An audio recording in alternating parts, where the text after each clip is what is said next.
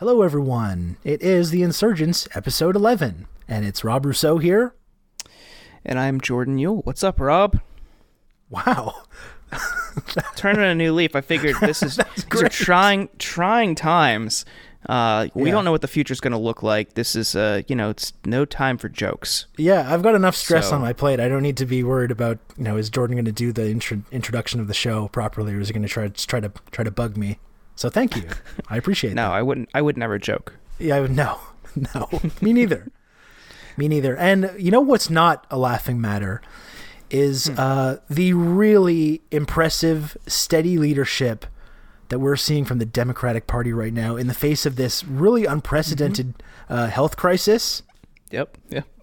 They have really, obviously in the past I've criticized the Democratic Party before. I've had some, my issues with certain things that they've done or the way they've gone about governing, or they're not beyond reproach. But I think in this situation, no. But I think right now they are killing it with their response to this really unprecedented crisis. Yeah.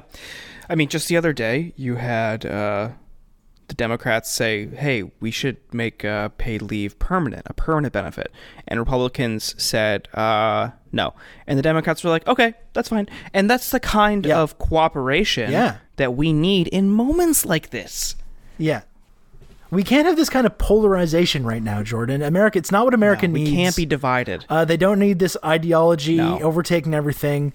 And that's why I'm really happy with some of the proposals that I'm seeing to get money into the hands of Americans right now that are not able to work. The whole economy is grinding to a halt. And, I've seen some kind of really kind of out there left-wing socialists like, Mitt Romney, for example. Yeah. Commie. Just saying, let's just say Mitt Romney, something like that. We'll figure it out. And he's saying, we'll workshop that later. He's saying, let's just give people money. Not the way to do it.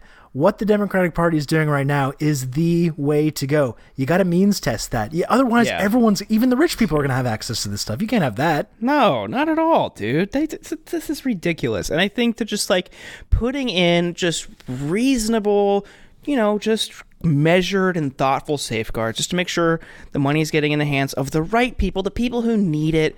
If you want to just say, hey, you only get help if you starting today open a small business and then you run it for 2 years and then we'll help you just to get through this coronavirus, that's a good idea. The business has to be in an economically disadvantaged neighborhood though, or else that doesn't count. Obviously. Yes, of course. Clearly that would be the way to do that.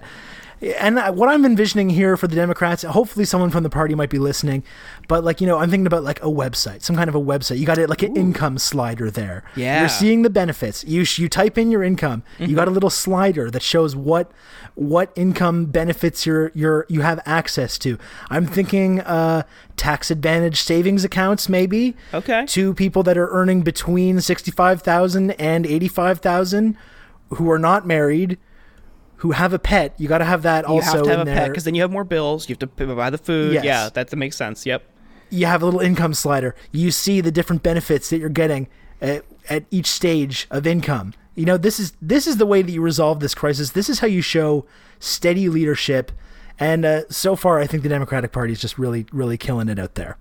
Yeah, I heard another proposal where someone was saying if you go to a state school and you have anywhere between $35,000 and $47,000 of student debt left over, that you can qualify for an application for a raffle to get economic relief right now. And I just think these are the innovative ways that I've come to love from the Democratic Party, and the way they tackle these crises are just it's like I'm in Silicon Valley with them, and I'm here in DC, and it's this is amazing. Jordan, just because it's the apocalypse and American society is breaking down doesn't mean it's time to give up on means testing. That's what I'm saying, and that's the point. And I think if anyone knows us, we love those types of things. The more bells and whistles, the better.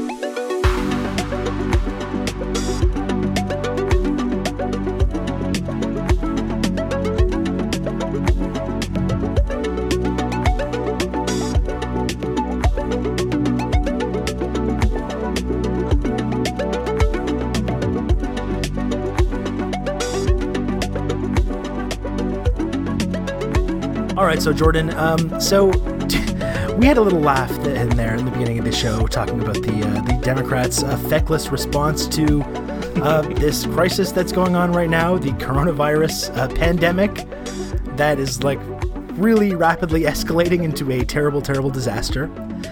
And it's kind of odd because just a few weeks ago on this show, it was, I don't think it was even 2 weeks ago. I've lost all sense of time and space, but on our episode with the Antifada, we were talking about how, the future playbook of the Republican Party is going to be this like socially conservative, fiscally liberal thing. It's going to be like, sort of New Deal liberalism plus the sort of nationalism and xenophobia, and how that was going to be a really dangerous situation for the Democratic Party and for America in general moving forward, because that's a formula that they can really win a lot of power on. And when I mentioned this, I was thinking this was like something in maybe, a few years in the future, maybe later on in the decade. And I was not expecting like a week later to be faced with this exact situation, but that's what we're seeing in response to this pandemic.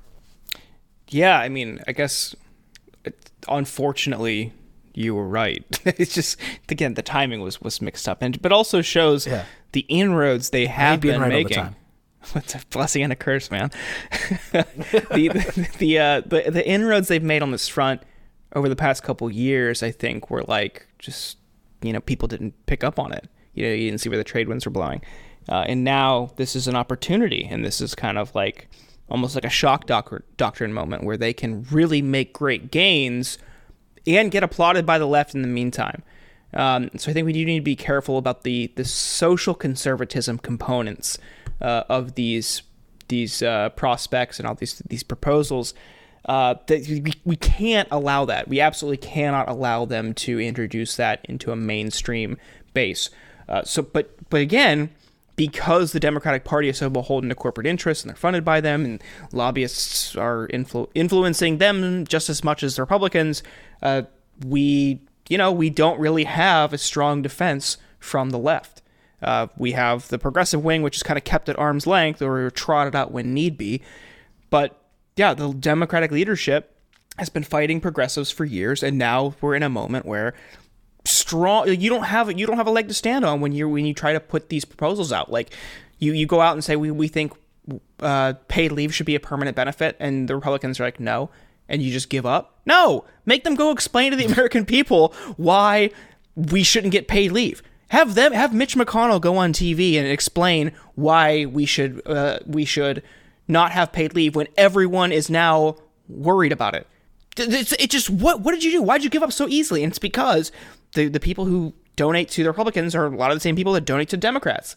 Well, yeah, and because like the people like in the Democratic Party establishment now, it's not that it's not just that they're obsessed with things like means testing and so opposed to social democracy and universality, but it's also they just fetishize this like bipartisanship and cooperation, and as we've seen for many decades now, that only ever goes in one direction. It only ever goes with negotiating with the right and beating down anyone to the left. And they can't get out of this habit, even when you have this massive, massive crisis, which is also a huge opportunity to really start fighting for big reforms. And it's disappointing to see, but obviously there's nothing they can do. It's not like there's a candidate right now for the Democratic presidential nomination who has spent his whole career fighting for these kind of very exact things and has an incredible amount of credibility when speaking about these things. Unfortunately, no one like that exists. So the Democratic Party is just completely doomed to just completely keep perpetuating these same cycles over and over and over until it's the Republican Party is doing like universal health care for citizens in about 5 years from now, and unfortunately, just nothing you can do about it, though.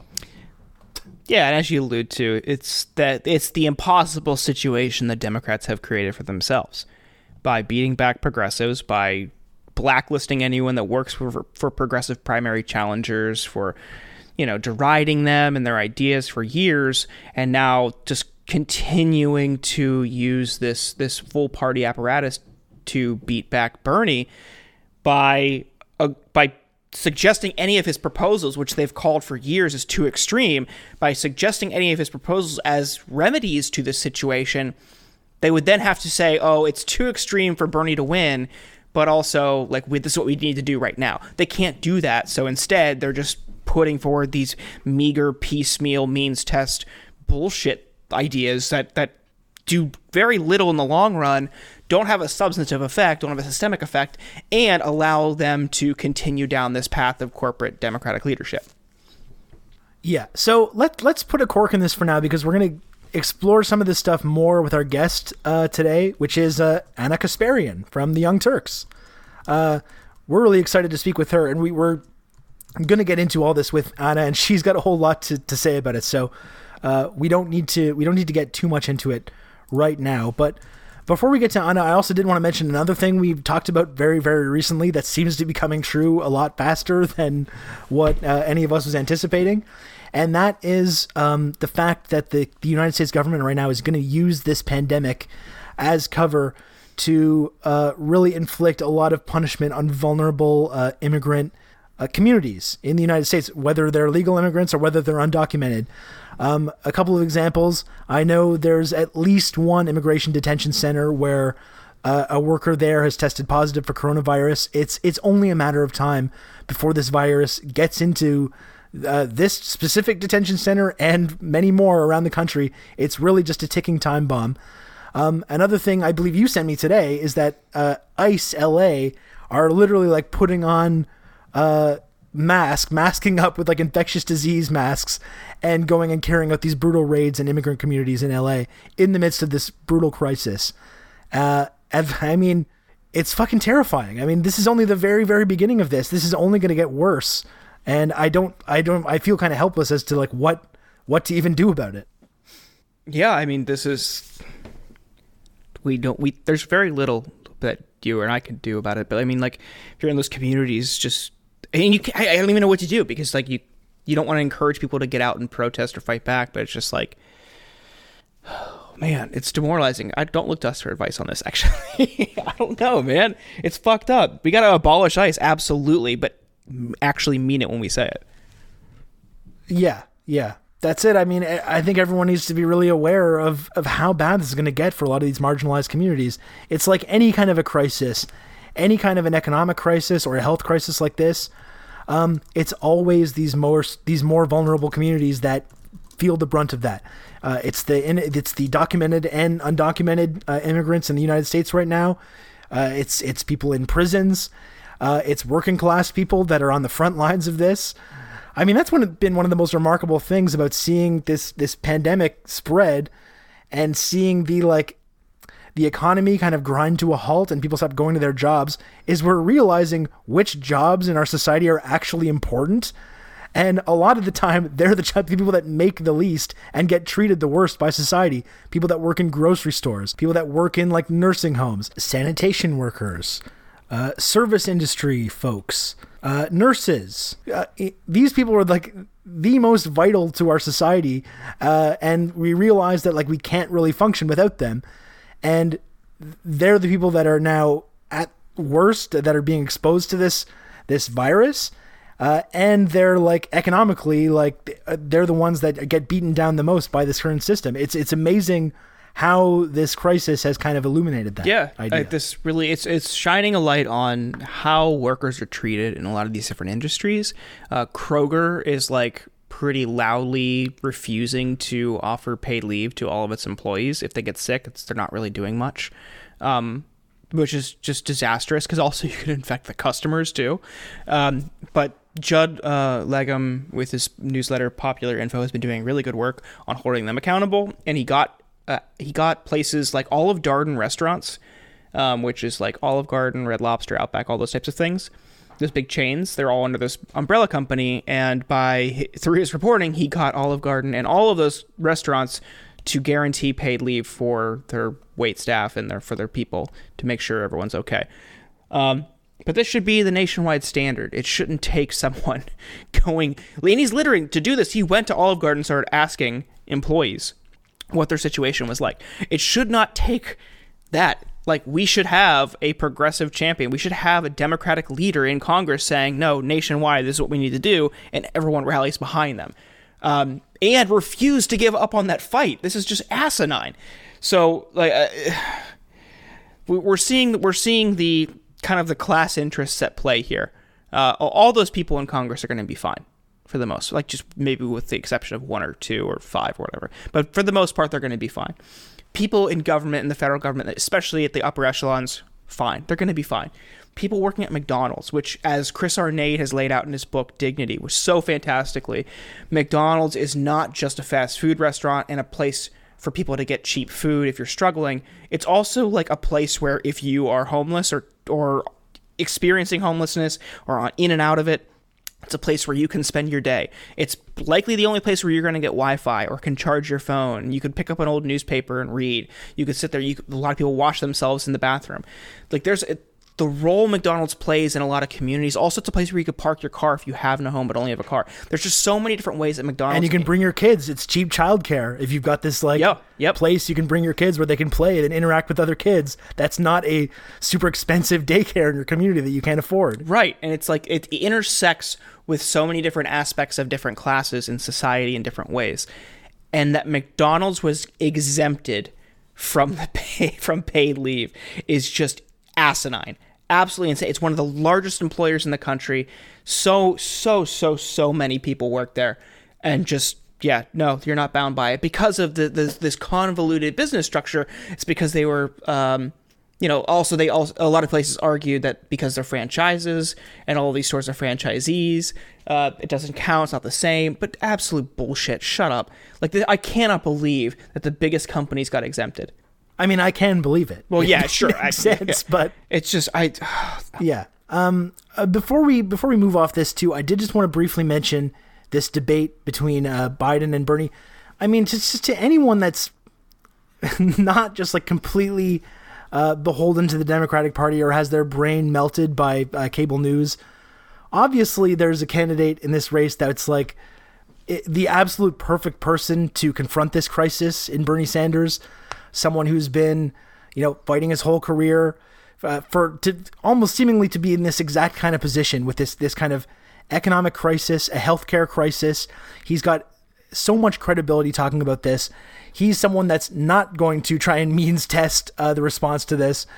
He understands the benefit of universality. And of course, as we mentioned, the Democratic Party is doing everything in their power to make sure he doesn't win. And I guess I was hoping that in this debate, he was going to be able to draw that contrast with Joe Biden, and hopefully that was going to make some kind of impact in the election, even though that's a whole separate conversation, which is now unfolding amidst this health crisis against the recommendations of the CDC. The whole thing is a complete fucking disaster. But I did want to talk about this debate just because it just underscores how, I don't want to say futile, but almost futile it is to even try and push back on the establishment. And the fact that Bernie's been able to like make a dent to the extent that he has is almost a fucking miracle. Because in this debate, I mean, obviously I think Bernie was the winner of the debate to the extent that you can win such a thing. But the fact is, Biden was just able to completely lie about his record at every opportunity. He's able to kind of paint this picture that him and Bernie have the same goals, even though everyone knows that they don't. And then you have a completely like compliant media establishment that did not call him out on any of this stuff, that refused to kind of like draw that contrast between the two of them. And then I think the Hail Mary was for Biden to have some kind of a meltdown during this debate, but I guess he got pumped with just the right drug cocktail by his handlers ahead of time, that did not happen. And then the media was just able to take that debate and turn it into, Biden looked strong and stable. They didn't call him out for any of the lies that he told. And I don't think it's going to move the needle. And now they're moving ahead with this process, profoundly undemocratic. This whole thing has been a complete clusterfuck from minute one, and no idea where this is going now. Yeah. As we mentioned in our conversation with Anna, it came out just a little bit ago that the DNC is threatening to penalize states if they postpone their primaries for literally just following CDC guidelines. And we're going to see, as we get into April, this is going to get a lot worse. Like, we're only at the beginning of this, and this is really frightening. So for Tom Perez and Democratic leaders and even Joe Biden to call for all, full steam ahead into this is just so deeply repugnant. It's so morally, it's just corrupt and bankrupt. I can't begin to express my frustration because I just have family members who don't have insurance. I've got a 2-week-old niece who doesn't even have an immune system built up yet. I've got a mom who works at an hourly job with a guy who's refusing to let them, refusing to offer paid leave. I don't even know if it's legal, but like, my mom doesn't have the money to fight it. What's she gonna do? So what the enforcement mechanism, a lot of this kind of shit. Like, what is she gonna do? She's had to like look into unemployment and shit. But that's not a long-term solution. And then and in her office is people come and go. So I'm now deeply fearful of a situation where someone comes in, gives it to my mom. She does not realize it because you don't demonstrate symptoms right away. She goes to visit my sister and her 2-week kid because my mom is just like over the moon about being a grandma now. So she's going like, rightfully so, and she's waiting for this her entire life, and now she's in a situation where she can't like see her possibly. But if she does and unknowingly infects like my sister or my sister's kid, like that's horrifying. And just because like this guy won't fucking let her off the hook because of a global pandemic because he thinks it's all politicized. And you have assholes like that in business making decisions, like because, their state hasn't declared that all non-essential places are closed yet. And this delayed response, aggravated by right-wing ideologues and anti-scientific people. It was sad. Wow. Sad that I'm used to saying that. Yeah. But it's deeply concerning. But on an election level, the thing is, she could have voted today. Thankfully, Ohio didn't have their election today, so that was a step in the right direction. But no one should have to choose between voting or not voting and getting a potentially life-threatening disease. Yeah, and what you pointed out, too, is that the big health risk right now is not just like people that are symptomatic, it's people that are not showing symptoms, right, continuing to go out into society and interact with people and infect other people. Right.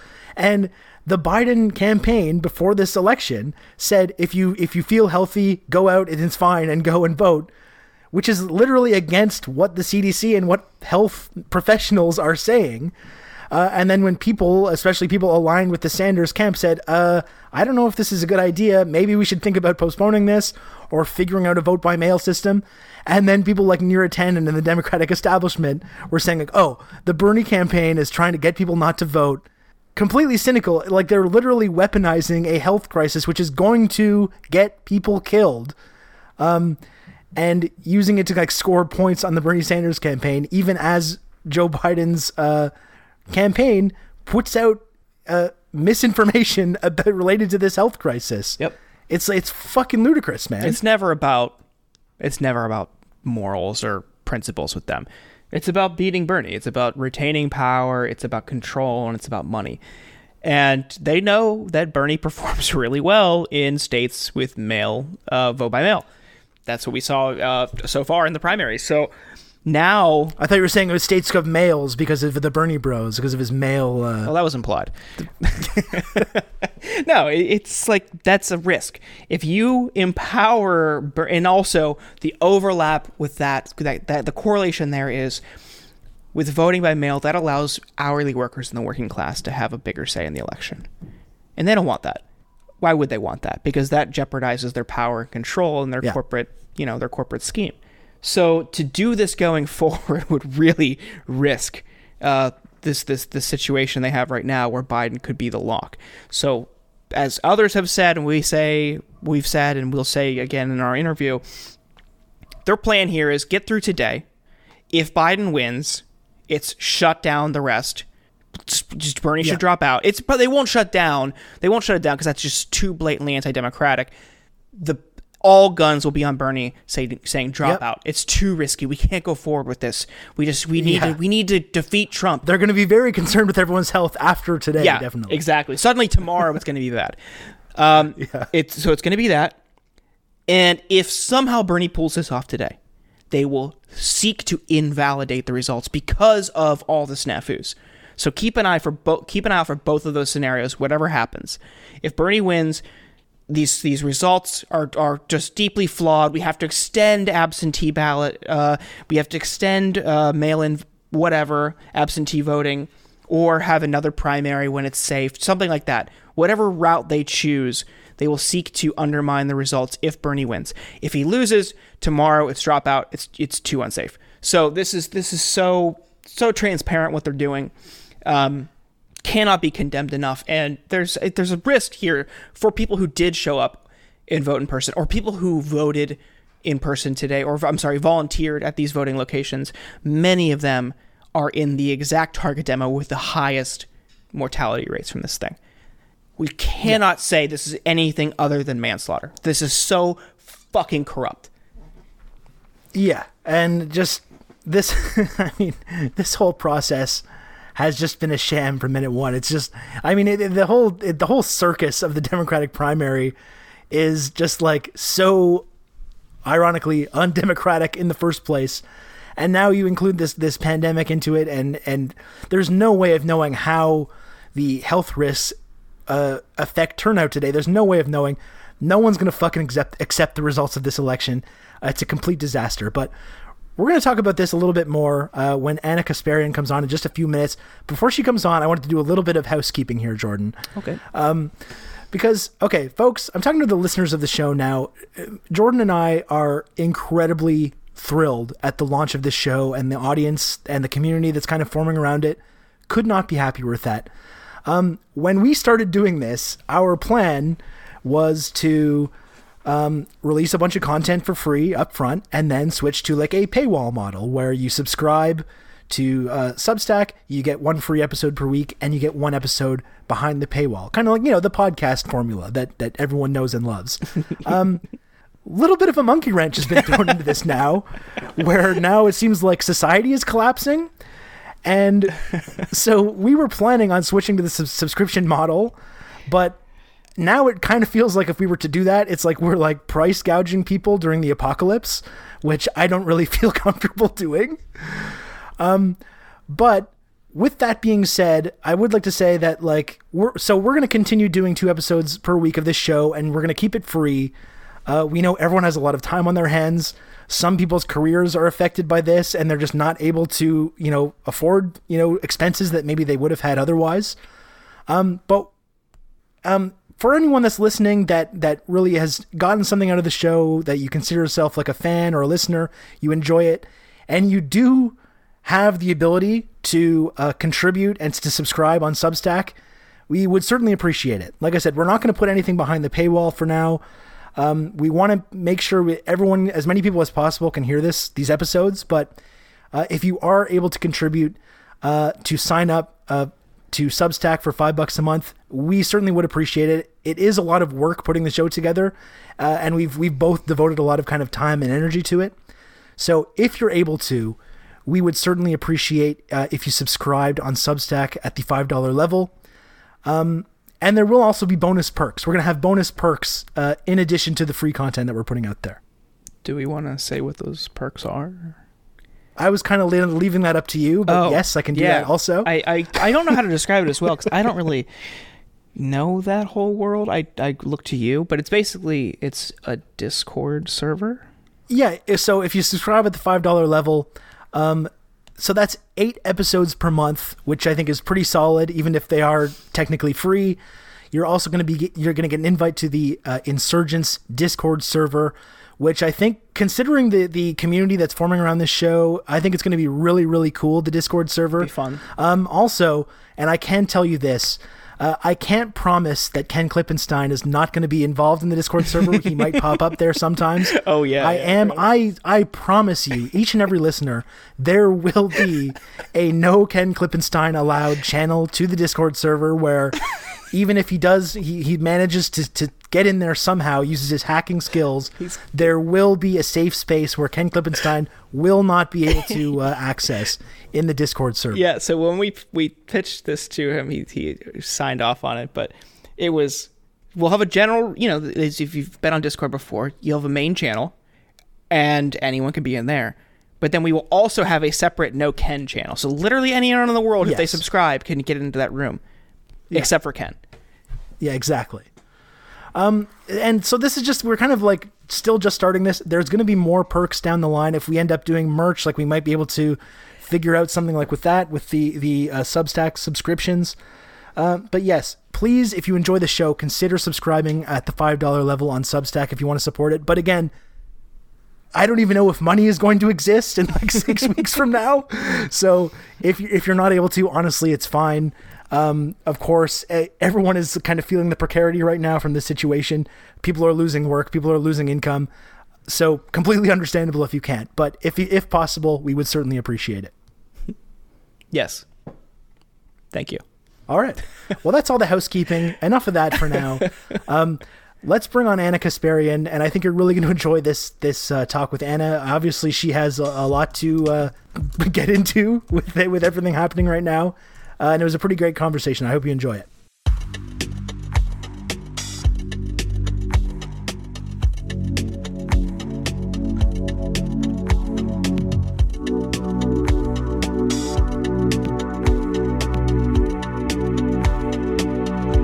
So now we're joined by... Let me start that again. Great start. So now we're joined by Anna Kasparian from the Young Turks. Anna, thank you for joining us. Thank you, Jordan. So we are in an absolute hellscape right now. We're in the middle of a global pandemic and a Democratic primary, hotly contested between a moderate and a progressive. We figured, who better to break all of this madness down than you? So thank you for joining us. We're so happy to have you and your expertise. How are you holding up? I'm getting by. I think a lot of people feel some level of instability or maybe even panic. I definitely went through a panic phase yesterday once I realized just how bad coronavirus is going to be for, my personal financial situation. My husband's a bartender, so he does not have any work now. Yeah. So it's difficult. And I mean, I'm in a lucky position because I have a job that is sort of recession proof, I guess, but I do work in independent media, so it's not like I'm raking home the big bucks. Yeah, and we're looking at a situation where a lot of people are possibly going to have a lot less disposable income to spend on things like podcast subscriptions, for example, and contributing to independent media. Exactly. Yeah. So, right now TYT is holding this fundraiser to keep us sustainable for the next year. And it's difficult to ask people to contribute any type of donation or contribution when we know that most people are not able to work right now. Yeah. Right. I mean, so let's talk about, so we're seeing proposals now for how does the government respond to that? And we've seen now today, Kamala Harris threw her hat in the ring with a $500 per month means tested somewhat UBI, just a direct cash infusion to working families. And as it's couched in all of this means testing language. To her left, progressive champion Mitt Romney is proposing $1,000 a month for everybody. As you've seen these proposals come out, what do you think about how we have people on the right kind of flanking so-called progressive Democrats to their left? It is pretty incredible to see it. So the means testing is something that I understand logically because people get turned off at the idea of someone wealthy collecting any type of universal basic income or any type of stimulus check. But I think that once you start complicating the situation, first off, it's going to take a lot longer for it to pass through Congress. And if it's not a universal program, it's easy for people who don't qualify to reject it. So it creates this, I think, conflict that doesn't need to exist. And it is pretty miraculous to see not only Mitt Romney, but Tom Cotton, of all people, suggesting, let's not complicate this. Let's just give everyone $1,000 a month until this crisis is figured out. Now, Cotton did walk back his statement a little bit. His staff said, well, he hasn't really come to a conclusion when it comes to the exact amount. But nonetheless, it seems like a less complicated proposal. And I do think that in the short term, it could really be beneficial and helpful to people who are losing quite a bit of money because they're not able to work. Yeah, and it's just, I don't understand what the fuck the Democratic Party is doing right now. And by the way, this is something we talked about like 2 weeks ago on the show. At some point in the future, because of their sort of obsession with neoliberalism and how scandalized they are by just even the mildest social democracy, eventually Republicans are going to figure out this formula, get to the left of the Democratic Party on these economic issues, and that's going to be a huge problem. They're going to be able to win a lot of power that way. When we talked about this, I wasn't really expecting it to happen like 2 weeks later. I thought it was going to be more of a future thing that was going to happen. But that's the situation that we're looking at right now. And even when you when you really think about it, even though, sorry to interrupt you. Go ahead. Reminded me of something that, people have been talking about for quite some time now. Look, Donald Trump ran on that economic populist messaging. Yeah. You know what I'm saying? Like he presented himself as a champion for the average American worker. And even though he was lying, and even though he didn't actually follow through on any of his promises to help American workers, I think that messaging really worked in Trump's favor. And so I already see Republicans using economic populism to beat Democrats in various races, including the presidential race. Well, and even when you look at the bill that the House Democrats just passed, so there was a big hubbub about this because they passed this kind of economic stimulus, and then we find out later that all of the most successful corporations are exempt from it, and a lot of the small businesses. So it only covers a small number of the American workforce. And then when people started asking them questions about that, because the Democrats control the House, they could have passed whatever bill they wanted. And they said, oh, no, we're just trying to appear reasonable, and we're trying to... So they're already negotiating with themselves before they even put everything out there. And it's just... Right. I see that they've been doing this. This has been the Democratic Party playbook for a while now, but to do it in the midst of this national crisis is insanity. It's just it's incredible to see this.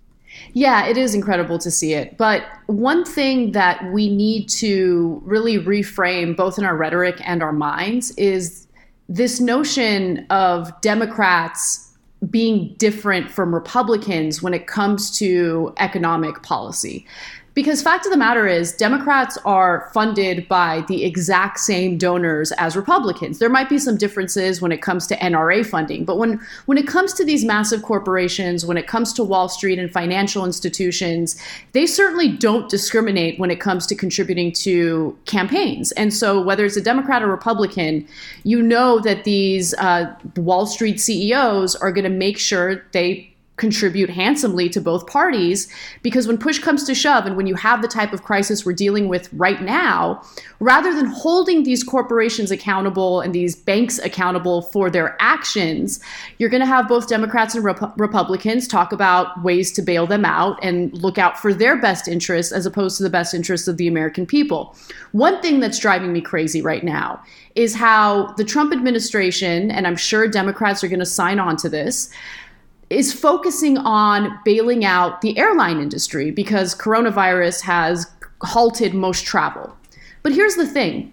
Reporting indicates that major airlines spent more than 50% of their tax cuts on their own shares. So they did corporate stock buybacks. They didn't actually, keep reserves for a rainy day, which is what most Americans are, expected to do every time there's an economic crisis.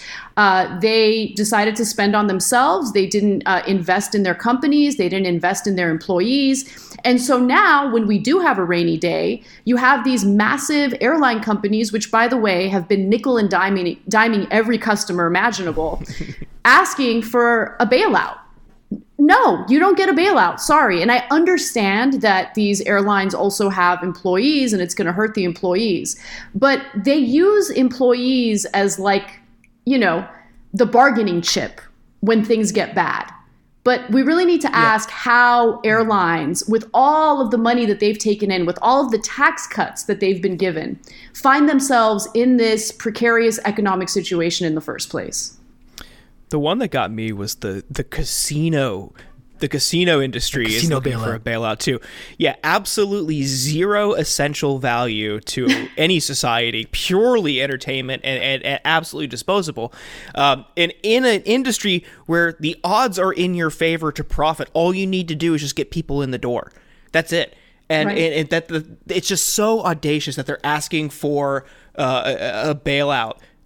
When so many people are going to be struggling. If anything, money should go directly to the casino employees. Yeah, and right, exactly. Another kind of interesting aspect of this, because with a lot of these industries, made an absolute killing with the Trump tax cuts. Delivered a whole bunch of money to these and profits to these companies, which they then spent on things like stock buybacks. And now that we're hitting this crisis, they have no liquidity and they need more money, even though the whole Trump tax cuts in the first place were designed to immediately give these companies and these corporations and these industries a bunch of cash. They squandered that all, and now they're the first to be bailed out now that we're in this crisis. Right, exactly. So I'm not surprised that our government, which is deeply corrupt, is looking out for corporations more than the average American worker.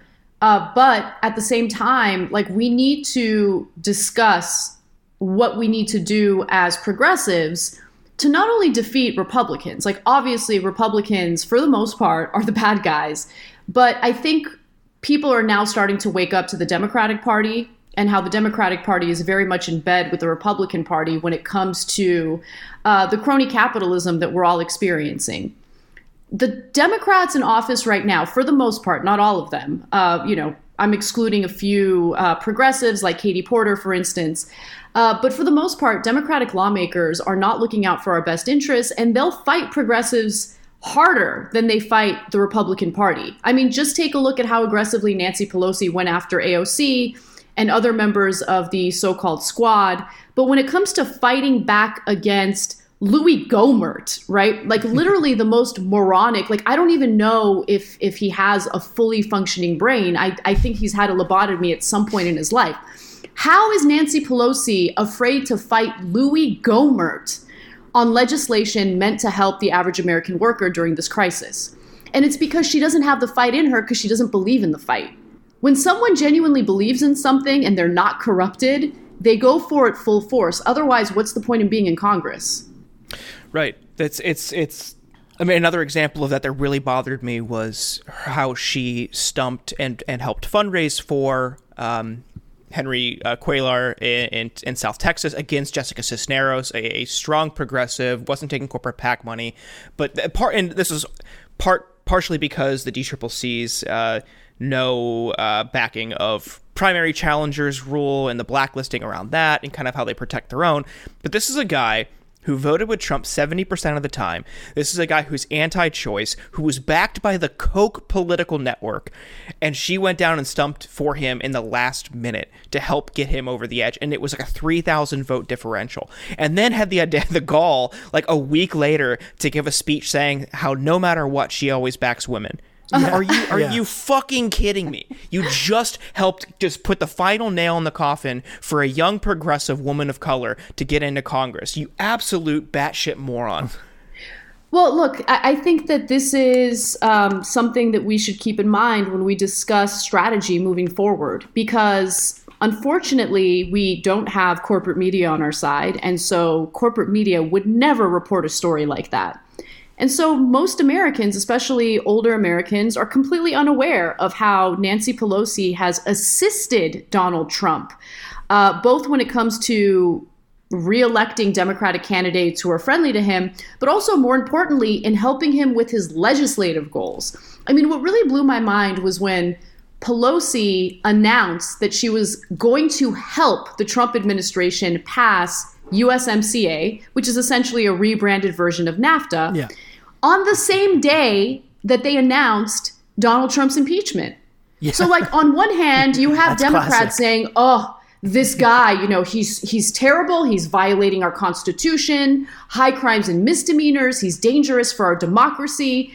And then, I don't know, a few hours later, you have Nancy Pelosi saying, I'm pleased to announce that I'm working with the president to help him with this giant legislative goal that he clearly needs for his reelection campaign. I mean, that's the underlying message.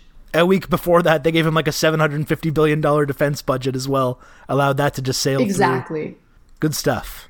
Great stuff from the Democratic Party there.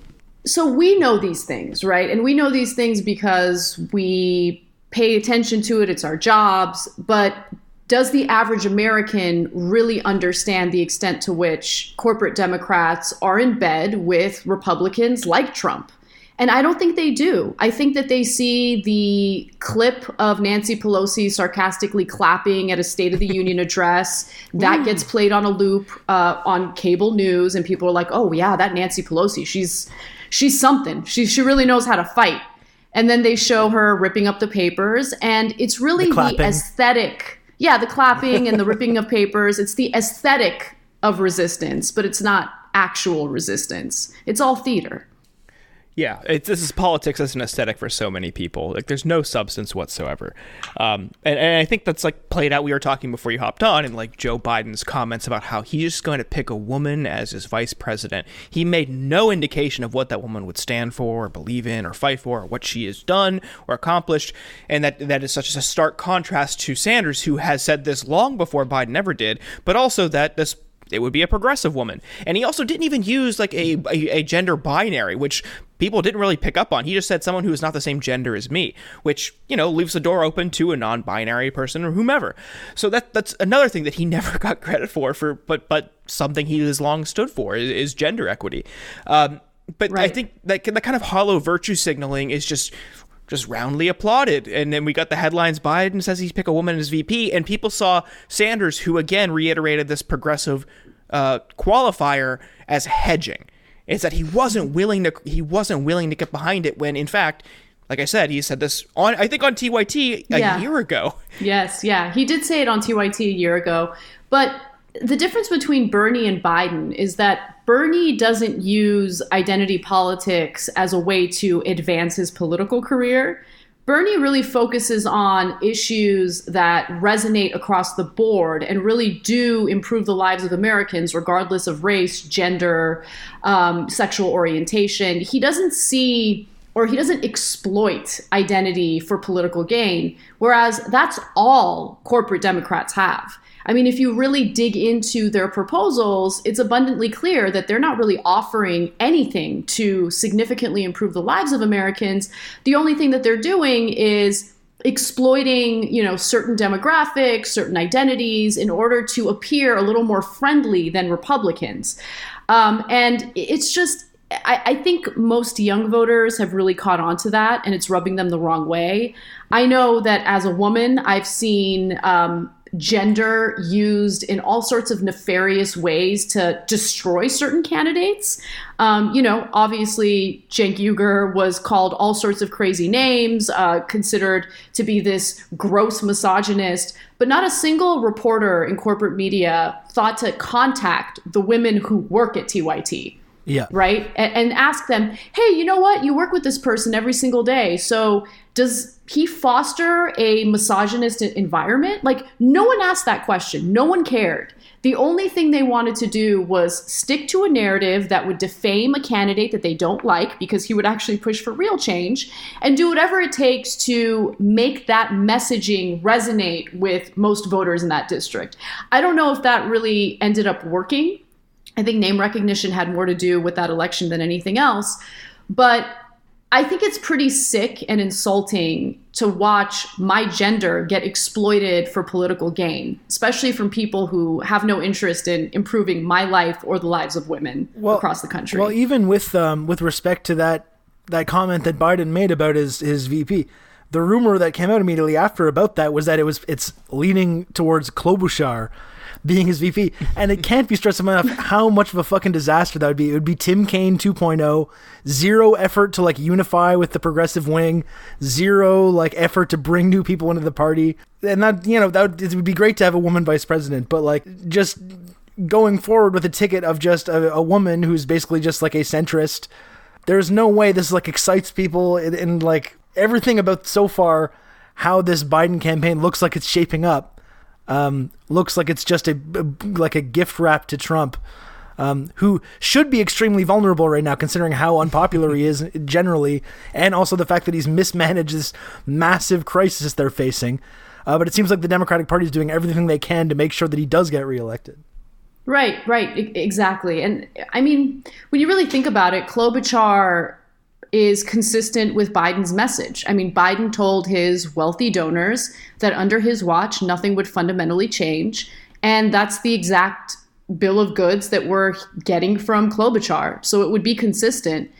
And I don't know, maybe this is controversial to say. I really don't care about the race or the gender or the sexual orientation of the person representing me. What I do care about is what they represent as candidates, what they're offering to do to fundamentally change a broken system.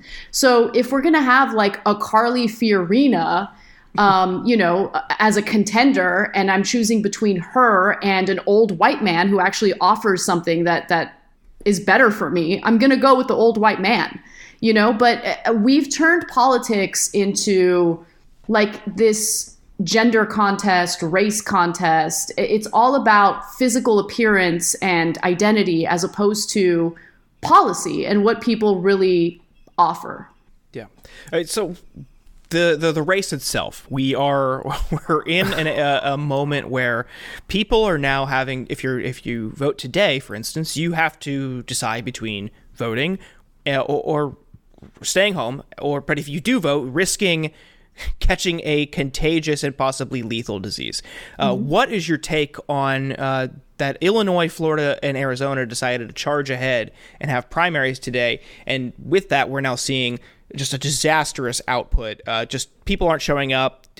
Polling stations are closed. Poorly prepared polling stations. What do you make of all of this? It's an absolute fucking disaster. Well, yeah, it's definitely a disaster, but I want to connect two different stories because I think it shows the level of hypocrisy that we're seeing from the Democratic Party. On one hand, you have the first 2 years of the Trump administration and Democrats constantly fear-mongering about Russian meddling in our elections, right? Now, I think that the Russian meddling did happen. I'm not minimizing that. But the whole framing that we heard from the Democratic Party was, our democracy is so important. We can't allow foreign actors to mess with our democracy. We got to make sure that we maintain the credibility of our elections, and we can't do that unless we, implement these sanctions against Russia and we have consequences for the Trump administration. They spent years focusing on that.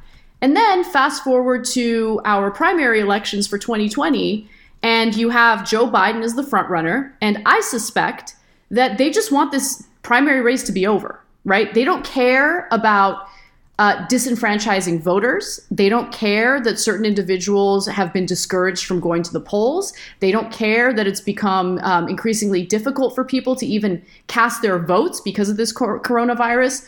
They know that their preferred candidate is the front runner, and they want to wrap this up as soon as possible because here's what they know, and here's what we know. That Bernie Sanders actually offers something desirable to the American people.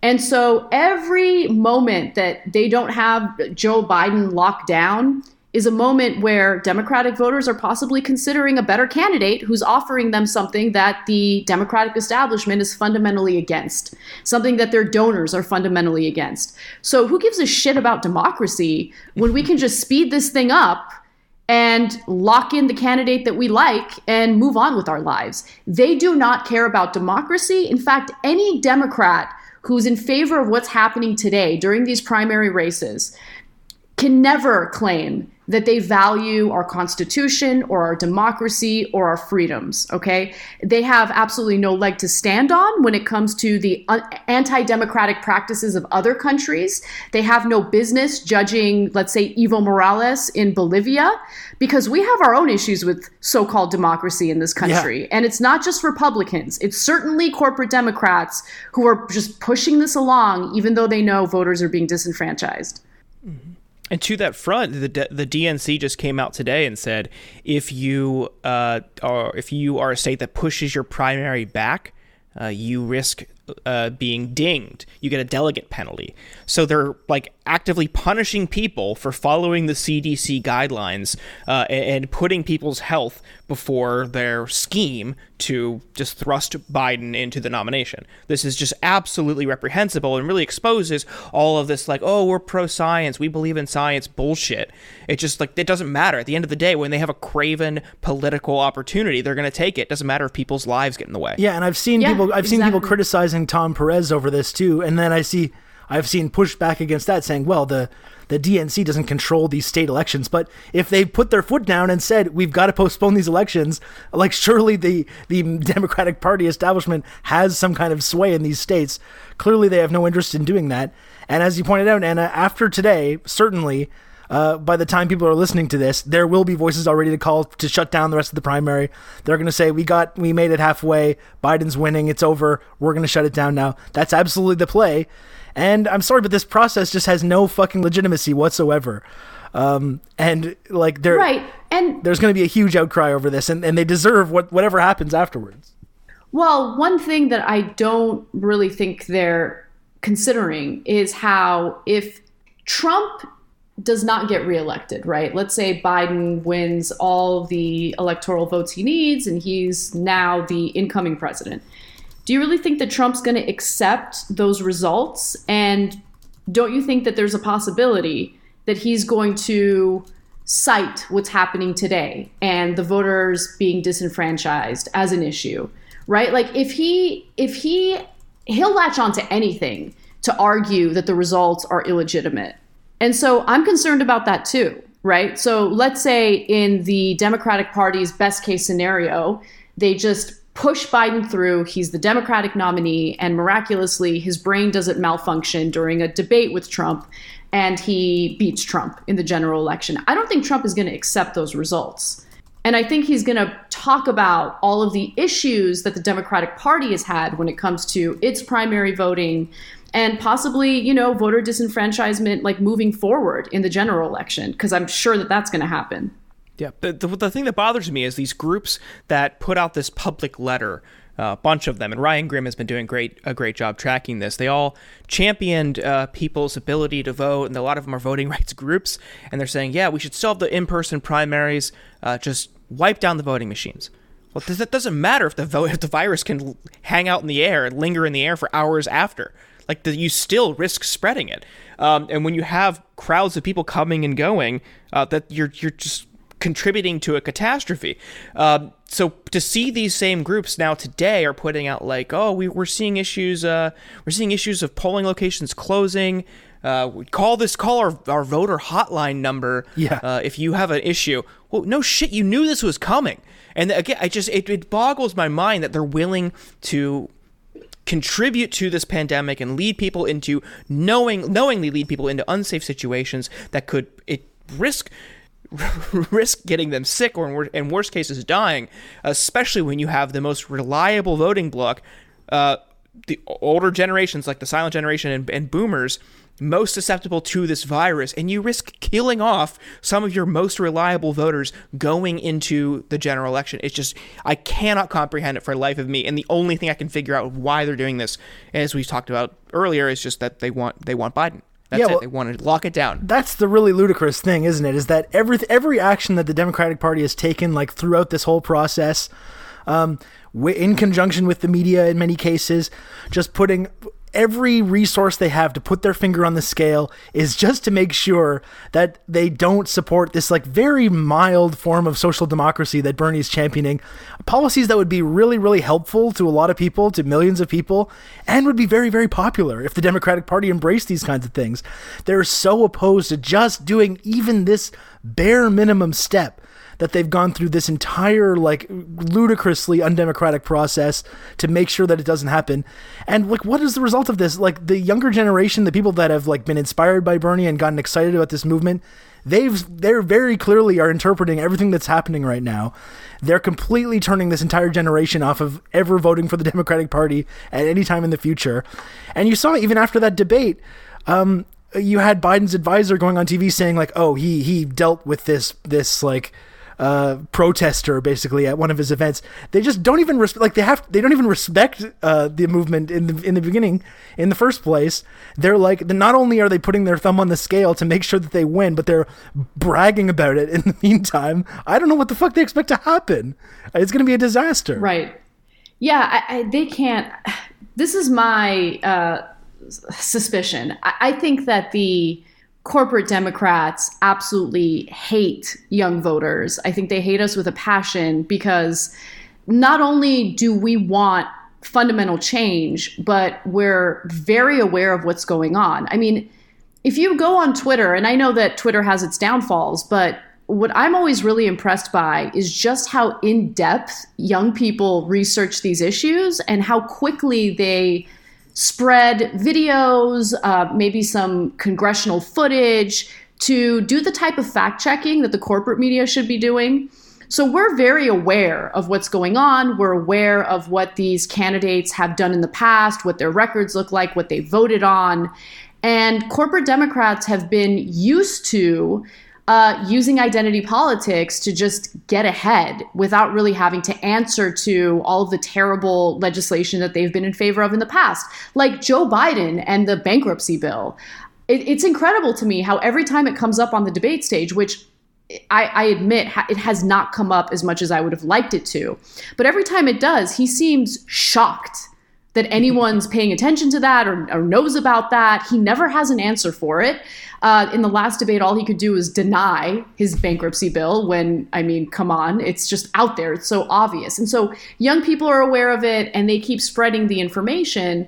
And I mean, the jig is up for corporate Democrats when it comes to younger voters. And I think that rather than listen to us and think about changing their platforms and actually looking out for the working class, they've decided to fight us. And that might work this time around, but I don't think it's going to be like a long-term sustainable solution for them. And we got to get them out. We got to primary them. We got to vote them out of office. But more importantly, I think that progressives need to do a better job in mobilizing, both in the media and in their political activism. And we need to be laser focused on economic justice. I know that there are a lot of other issues that are, it's all intertwined. But economic justice is something that appeals to everyone across the board, regardless of political ideology. And so we need to do whatever we can, and we need to be more strategic in mobilizing working Americans to not only fight the Republican Party, but also fight corporate Democrats as well. We know you're pressed on time, but we want to give you like a formal goodbye. Where can people find you online and plug whatever you want? Sure. So I'm on The Young Turks Monday through Friday. You can check us out at 6 p.m. Eastern Time at tyt.com/live. And I'm on social media, Twitter, Facebook, all of that at Anna Kasparian. Great. Anna, thank you so much for joining us. Thank you. I really enjoyed it. Thank you for listening to The Insurgents. Please remember to subscribe over at theinsurgents.substack.com. Find the podcast on all your favorite podcast apps, and please remember to leave a review on Apple Podcasts. It's very helpful, and we appreciate it a lot. But please, again, don't mention Ken Klippenstein in the review. He is banned from the show. It's a lifetime ban, so please do not mention him in the review. And we'll be back later this week with more of the content that you know and love. Goodbye.